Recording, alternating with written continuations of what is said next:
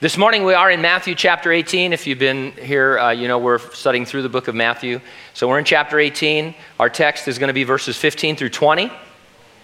Matthew 18, 15 through 20. Open your Bibles or navigate on your device. The topic, Jesus instructs his followers how to go after a brother who sins in the hope of restoring him to fellowship. The title of our message, To Boldly Go Where One Man Can Be Restored. Let's have a word of prayer. Father, thank you for our morning so far.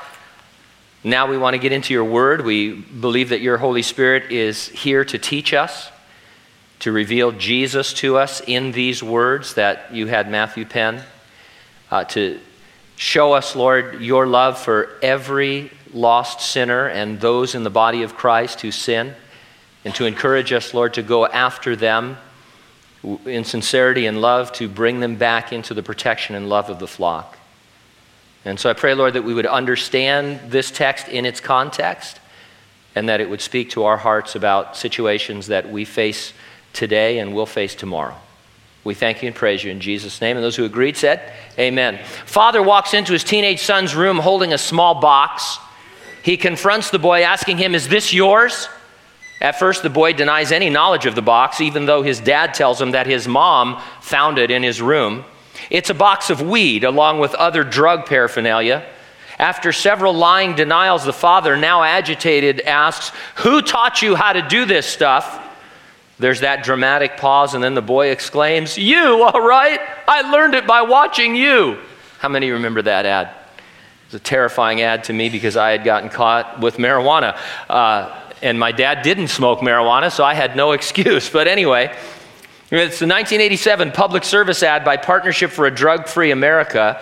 The dad's authority to confront his son was compromised by his own behavior. So let me ask all of us a question.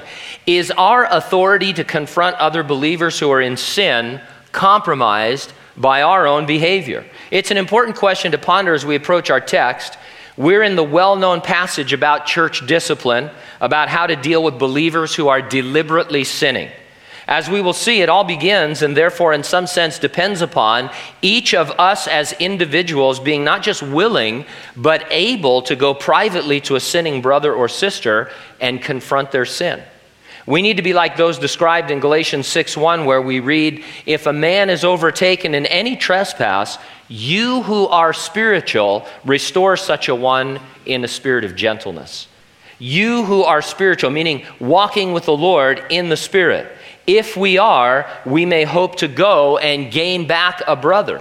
If we are not spiritual, we may not even feel the Spirit's prompting to go in the first place. Let's be among the spiritual God can use. I'll organize my thoughts around 2 points. Number one, you've been appointed to go and thereby gain a brother who is in sin. And number two, we've been authorized to go and thereby gain a brother who is in sin. In verse 15, let's talk about our appointment to go. Now, Jesus had just told his disciples a parable about the value God the Father puts upon every single child of God. He compared our Father to a shepherd who will leave the 99 sheep in order to go after the one straying sheep to bring it back to the safety of the shepherd and of the flock. Our text describes one of the primary ways God goes after those who stray in the church age in which we live. The remarkable thing, the thing to sit up and take heed of, is that he sends you and I after them. We are the first plan of action.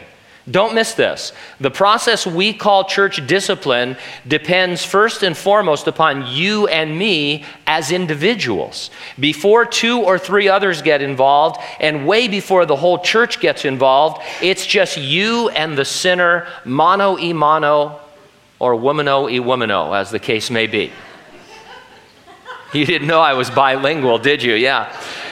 Verse 15 says, "Moreover, if your brother sins against you, go and tell him his fault between you and him alone. If he hears you, you have gained your brother." The issue here is sin, something the Bible clearly and unmistakably defines as sin. If it's something else, say a personality issue or some other disagreement, for sure get together and try to sort it out. But if there's no sin, the resolve is, as much as lies in you, to be at peace with the other person. It's not a matter for getting others involved or for church discipline. Someone who identifies as a brother or sister in Jesus Christ is committing sin, or you suspect very strongly they are. You are appointed by God to go to them and to tell them. This is a responsibility that falls on each and every believer. It's not just for the pastor or for an elder or for a deacon. All of us are so appointed. The words "against you" might not be in your translation. They're not in all of the old manuscripts we have from which we translate the Bible. The context argues for a broader application than a sin or sins against you personally. Jesus wasn't talking about a personal offense as if you could ignore the fact a brother or sister is in sin if it isn't directly against you. All sin by other believers does directly impact the body of Christ, including you and I. It can impact the body of Christ by being a terrible testimony to non-believers. Ever have somebody, you invite somebody to church and say, "Well, what church do you go to?" "I go to Calvary Hanford." "I know a guy that goes to that church." "Wow." And then they just walk away. Bad testimony. It happens from time to time. And it can also impact the body of Christ by grieving the Holy Spirit and thereby hindering his work in the church. The telling of the sin is to be done privately. And that means without consulting others or asking their advice or counsel by first telling them all about the person's sin. If he or she hears you, you have gained your brother or your sister. The goal and your desire ought to be to gain the person. Now, the word gain, it's borrowed from the world of commerce, where it's used to describe accumulating wealth. A brother or a sister in Jesus Christ is far too valuable to let alone in their sin. It will endanger them. It can destroy them, and with them, those around them. No, they have strayed and they need to be told in order to be restored for their own good as well as everyone else's. They need to be accumulated, as it were, back into the fellowship of believers. So you and I are to go to them. And you know what? Why wouldn't we go to them since we love the Lord with all of our heart, mind, soul, and strength, and we love them? It seems natural in a supernatural sense that we would go to them. Well, one reason we might not go is simply because we've been taught or we assume that it's the job of some church leader. The answer to that is no. Not at step one, not at ground zero. This is a word to every Christian to go and to deal with sin in the lives of others that you love for their own good and the good of the body. And another reason we might not go is because we hate confrontation. How many times have you said that? "I just hate confrontation." Actually, some of you love confrontation, but for the most part, people, "I hate confrontation," or "I'm not wired that way," or "I'm not really good at that." It's too bad that's not a valid excuse. The Lord said, you know somebody's sinning, you love them, you love me, go talk to them about it. And then there just might be the reason I alluded to earlier. If I am sinning, I'm afraid the person I'm going to tell their sin will turn it back on me and in a way say, "Hey, I learned it from you." Or, "Who are you to talk?" That kind of a thing. None of us are sinless, but there is a difference between being a sinner and habitually committing deliberate sin, living in sin. We need to get it together, confess our sin, let the Lord cleanse us from all our unrighteousness, and then go and tell our brother or sister their fault.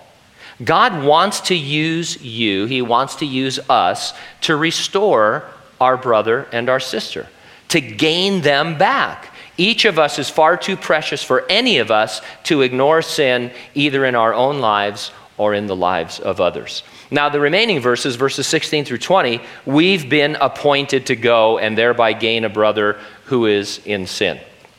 Let's say you go and the person won't hear you, meaning they refuse to repent of their sin. Now what do you do?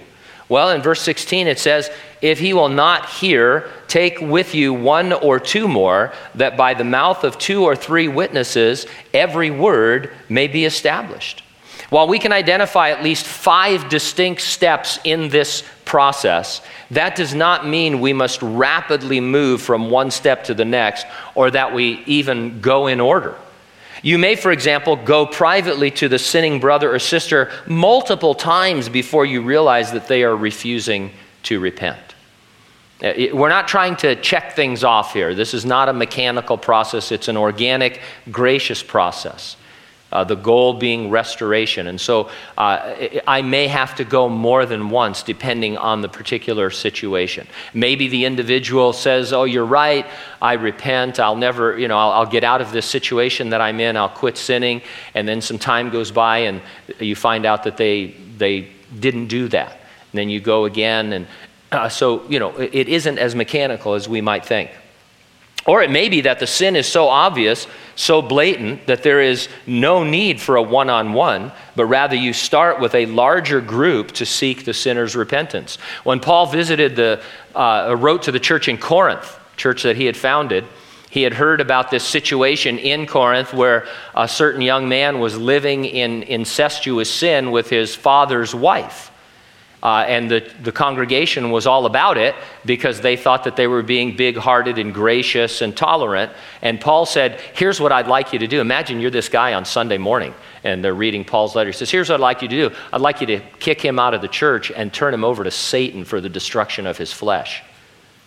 Can you hold that thought while we, can you read that again? And so Paul didn't say, hey, somebody needs to go to him privately and talk to him, and then maybe take 2 or 3 more. No, Paul said, hey, you guys are way beyond that. Just get this guy out to where the Lord can deal with him. And so this process is more of a principles than process, if you understand me. There is a process, there's a 5-step process, but we're trying to determine the principles underlying that process so that we understand how to apply it in each and every case. In the textbook case, if they continue in sin after you privately go to them and tell them, you are to enlist the help of others who are spiritual.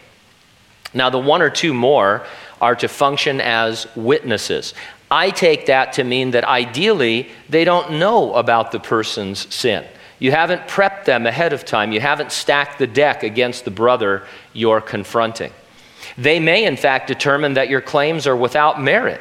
Remember, there needs to be actual deliberate sin, not just a personal offense or hurt feelings.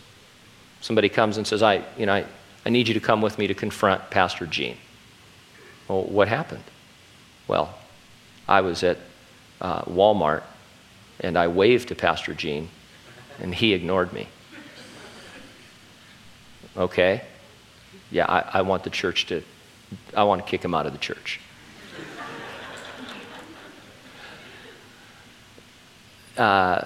No, we're not going to do that. I mean, there are a lot of things that offend people, right? We're like a touchy society. Have you noticed that? People are really touchy. Waving to the other. Every now and then when I'm driving, I just start waving. Through the windshield, The other night you catch me, I'm squinting. I said, I think I recognize that car, but I don't, I can't see through the tinted windows, that kind of a thing. So, people get offended all the time. This is not what we're talking about. If you're offended, say, hey, Pastor Gene, did you see me that I waved to you? And then what am I going to say? Yeah, I don't want to wave to you. No, I'm going to say, no, I didn't. I barely, know my own name half the time, So that's not what we're talking about. And so sometimes you go, hey, let's have this confrontation. And the witnesses are going to say, hey, this is not really worthy of church discipline. It has to be a sin situation. And so the witnesses are there in that function as well. The witness or witnesses will also be needed if things don't get resolved and they proceed to telling the whole fellowship. They can give testimony that things were handled biblically with grace and love. That the person went and tried to resolve the sinful situation, and now we all understand that there's sin, and this brother or sister just won't repent. So verse 17, if he refuses to hear them, tell it to the church. But if he refuses even to hear the church, let him be to you like a heathen and a tax collector. Hear them indicates that the witnesses agree their sin and they too urge the person to repent. There's none of this neutral stuff like, well, I kind of believe you and I kind of believe you. I mean, there's either sin or there isn't. We're talking about black and white issues here. And so the witnesses, they have to get involved. They have to commit. If the person still refuses, then the church must be told. Again, there's no rush to get to this point, not usually anyway. You might make several attempts with the witnesses before telling it to the church. Now, there's a wide variety of biblical scholarship on exactly how to tell the church. Some say it is during a regular service of the church with believers and non-believers in the assembly. And back in the green room, I was joking that when I got to this point, I was going to say, and so 5 minutes, right after the service, we have 3 people who are here this morning that we're going, no, but we're not going to do that. But that's the kind of thing that people say. It's like, well, thanks, Dennis, and let's have some announcements, and now we have some church discipline matters to attend to. And there's churches that do it that way. Some say it's a special meeting of the church's believing members called specifically to deal with the discipline.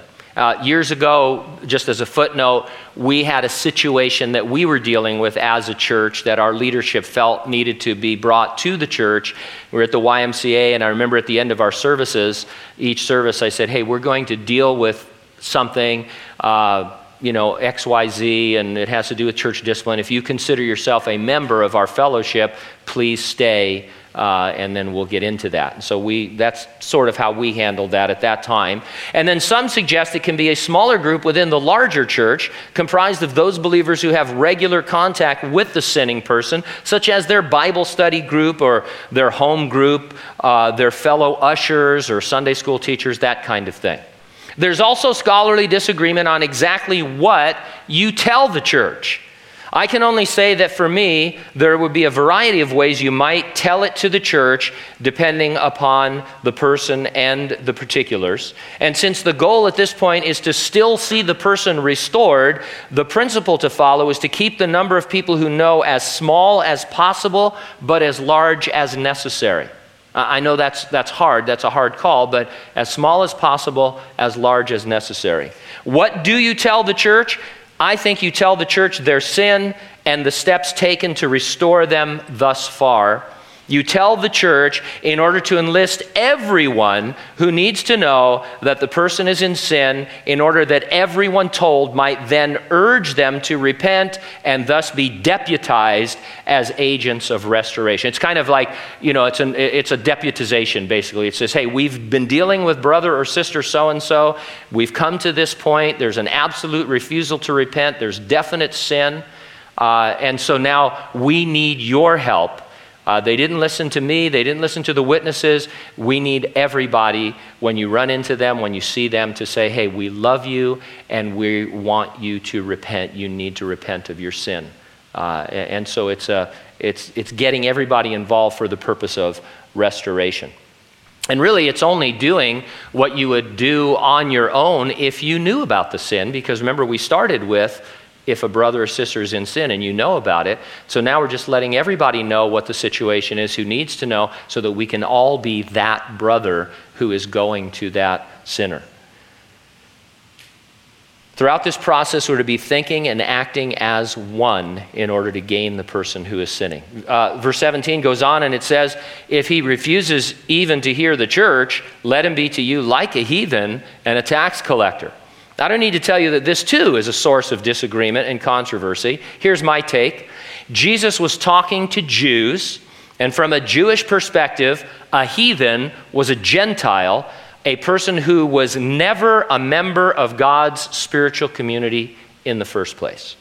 A tax collector was a Jew who deliberately chose to abandon God's people in order to live like a Gentile. Now that's helpful to me in this sense. I don't know if the sinning brother or sister is refusing to repent because they can't or because they won't. I don't know if they are like a heathen, someone who never was truly saved, a tare among the wheat, and they can't repent of their specific sin because they first need to come to Jesus to be saved. Or if they're a genuine believer in Jesus Christ who has the Holy Spirit, but who won't yield to him, but instead they choose to continue in deliberate sin, the way a tax collector, a Jew who became a tax collector, decided to divorce him or himself from the believing community. Either way, I'm to treat the person who continues unrepentant in deliberate sin as I would treat an unsaved person, but not just like I would treat any unsaved person. Listen to this passage about church discipline from 1 Corinthians chapter 5. It's verses 9 through 13. It's very instructive about how to treat a believer as an unbeliever. Paul says, I wrote to you in my epistle not to keep company with sexually immoral people. Yet I certainly did not mean the sexually immoral people of this world, or with the covetous or extortioners or idolaters, since then you would need to go out of the world. But now I have written to you not to keep company with anyone named a brother who is sexually immoral or covetous or an idolater or a reviler or a drunkard or an extortioner, not even to eat with such a person. For what have I to do with judging those also who are outside? Do you not judge those who are inside? Those who are outside God judges. Therefore, put away from yourselves the evil person.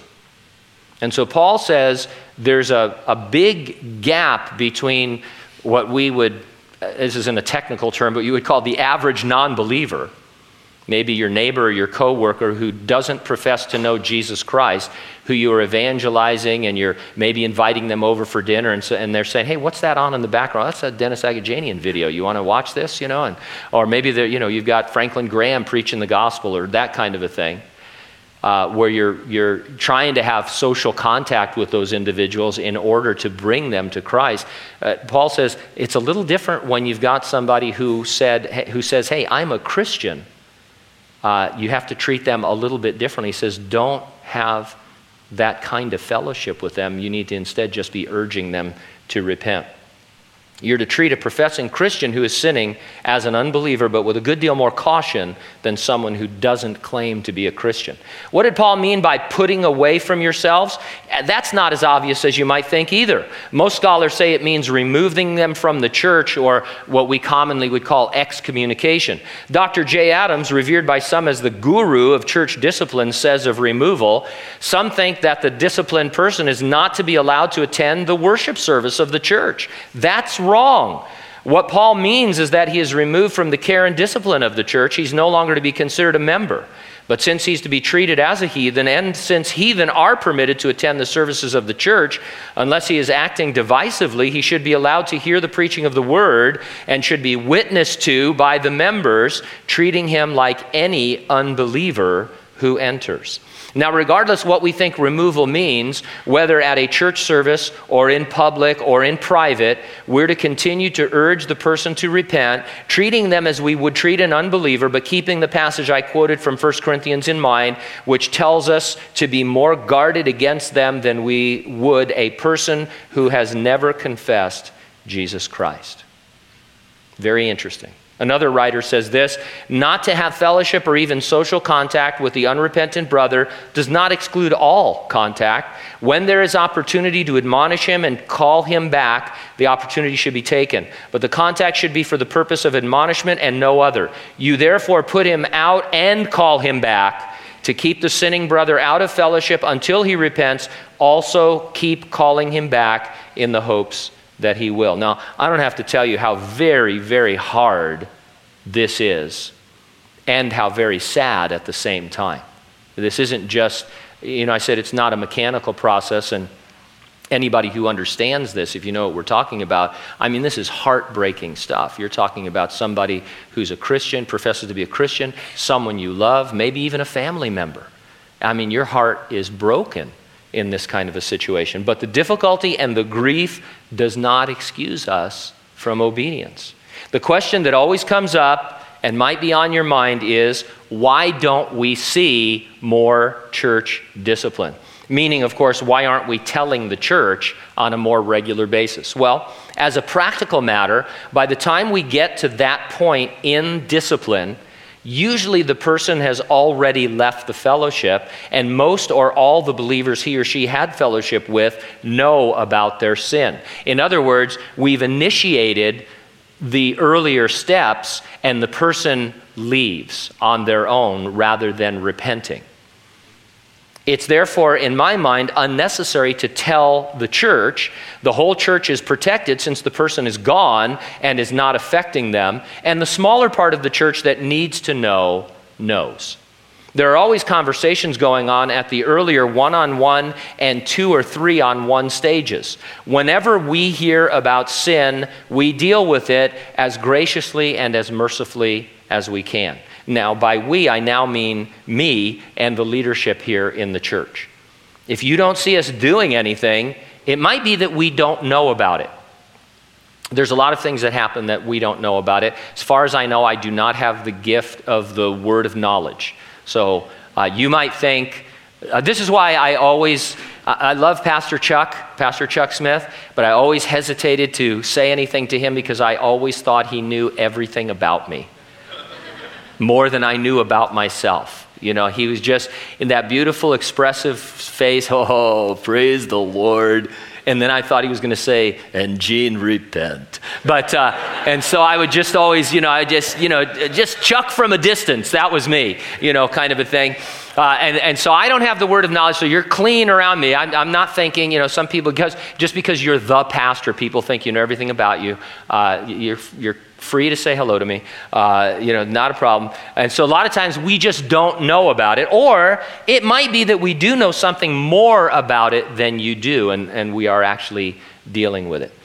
Now, verses 18, 19, 20, they're familiar to us, but usually they're taken out of context and they're quoted as standalone promises. In fact, they reveal how and why the church on earth has the authority to deal with brothers and sisters who sin. And so verse 18, surely I say to you, whatever you bind on earth will be bound in heaven, and whatever you loose on earth will be loosed in heaven. This was a Jewish saying of that day. Jesus' disciples would have understood it to mean that when the church follows God's principles and this process for disciplining its members, it can be assured they are acting with the prior authorization of heaven. This is a statement of prior authorization. This is saying, church, this is the process, and you have prior authorization to utilize this process, and as you go through it with grace and mercy, you are doing it with heaven's authority. I've confronted folks over the years, and a common retort by them is, it's none of your business what I do. Another is, it's between me and God. That is not true. We are all connected as a human body is connected. You can't just come and become a part of the body of Christ and then do whatever you want and say, this is none of your business. This doesn't affect you. In fact, it does. God has given us instruction how to deal with sin in our midst. It's never a none of your business private thing. It's never just between a person and God. Verse 19, again I say to you that if 2 of you agree on earth concerning anything that they ask, it will be done for them by my Father in heaven. I'd like one of you to agree with me that I would get the Corvette that I've always wanted. I agree. Thank you. God bless you, brother. Now, this certainly can have application to prayer in a general sense, but we need to be careful, and you see why, to temper it by everything else the Bible says about answered prayer. It must be according to God's will. Otherwise, this verse gives the false impression that God is bound to do anything and everything 2 of us demand of him. I don't expect to see a Corvette anytime soon. In context, if 2 of you, referring back to the witnesses in verse 16, agree on earth, they're representing God, and their decision that the sinning brother or sister has either repented or has refused to repent has authority. And then verse 20, for where 2 or 3 are gathered together in my name, I am there in the midst of them. First, I want to point out something we sometimes overlook in this verse. I mean, we know it and it's obvious, but we should mention it. Jesus claims an attribute of deity. He claims to be everywhere believers are, or we would say he's omnipresent. He is omnipresent because Jesus is God. And so it's a great, a lot of times people say, oh, Jesus never said he was God. He nowhere says that. Well, here he says, wherever two believers are gathered, anywhere at any time, where is he? He's there with them. How is that possible? Because as God in his deity, he is omnipresent. Now, certainly it's okay to claim this as a promise that whenever we pray together, Jesus manifests himself in a special way. Nothing wrong there. But in context, again, this is referring to the 2 or 3 witnesses we spoke of in the discipline process. It's a word about our authority as believers to carry out what God has commanded. The Father and the Son have delegated us their authority to go to try to gain the straying sheep. Now, my desire today is to present this text and this subject in as precise a way as I can, so as to, on the one hand, make us understand that the process of church discipline is not as cut and dried, it's not so mechanical as some would have us think, but on the other hand, it is incredibly important we apply church discipline both in order to try to gain the sinning brother as well as to protect the members of the fellowship. My theme, however, is something a lot more individual. It's for us to understand that church discipline is me, and it's you loving the Lord with all our heart, mind, soul, and strength, keeping ourselves spiritual so we are ready and able to go after the stray and tell him or her their sin and gain them back. You know, really, I said this is a 5-step process. We could add a 6th step, and that is, at the beginning, self-discipline. Just don't sin. Don't decide to sin. Don't choose to sin. Don't live in habitual sin. Don't put yourself out there where someone ought to come after you. Keep yourself in the love of God, and then we don't have to worry about this. And so, but having said that, church discipline depends upon you and I as individuals being willing and able to make that first step, that first contact with the person that we hear in sin. The first step isn't to call the elder or the Bible study leader or the pastor and say, I just found out so-and-so is living in sin. It's off of my conscience now. Why don't you go deal with it? You found out so that you could go to that person. You found out for a reason, because God made an appointment with you and him to meet together. Church discipline isn't just what the church does officially at a service through its leaders. It is me and you loving someone enough to want to do what God says in order to restore them. Let's pray together.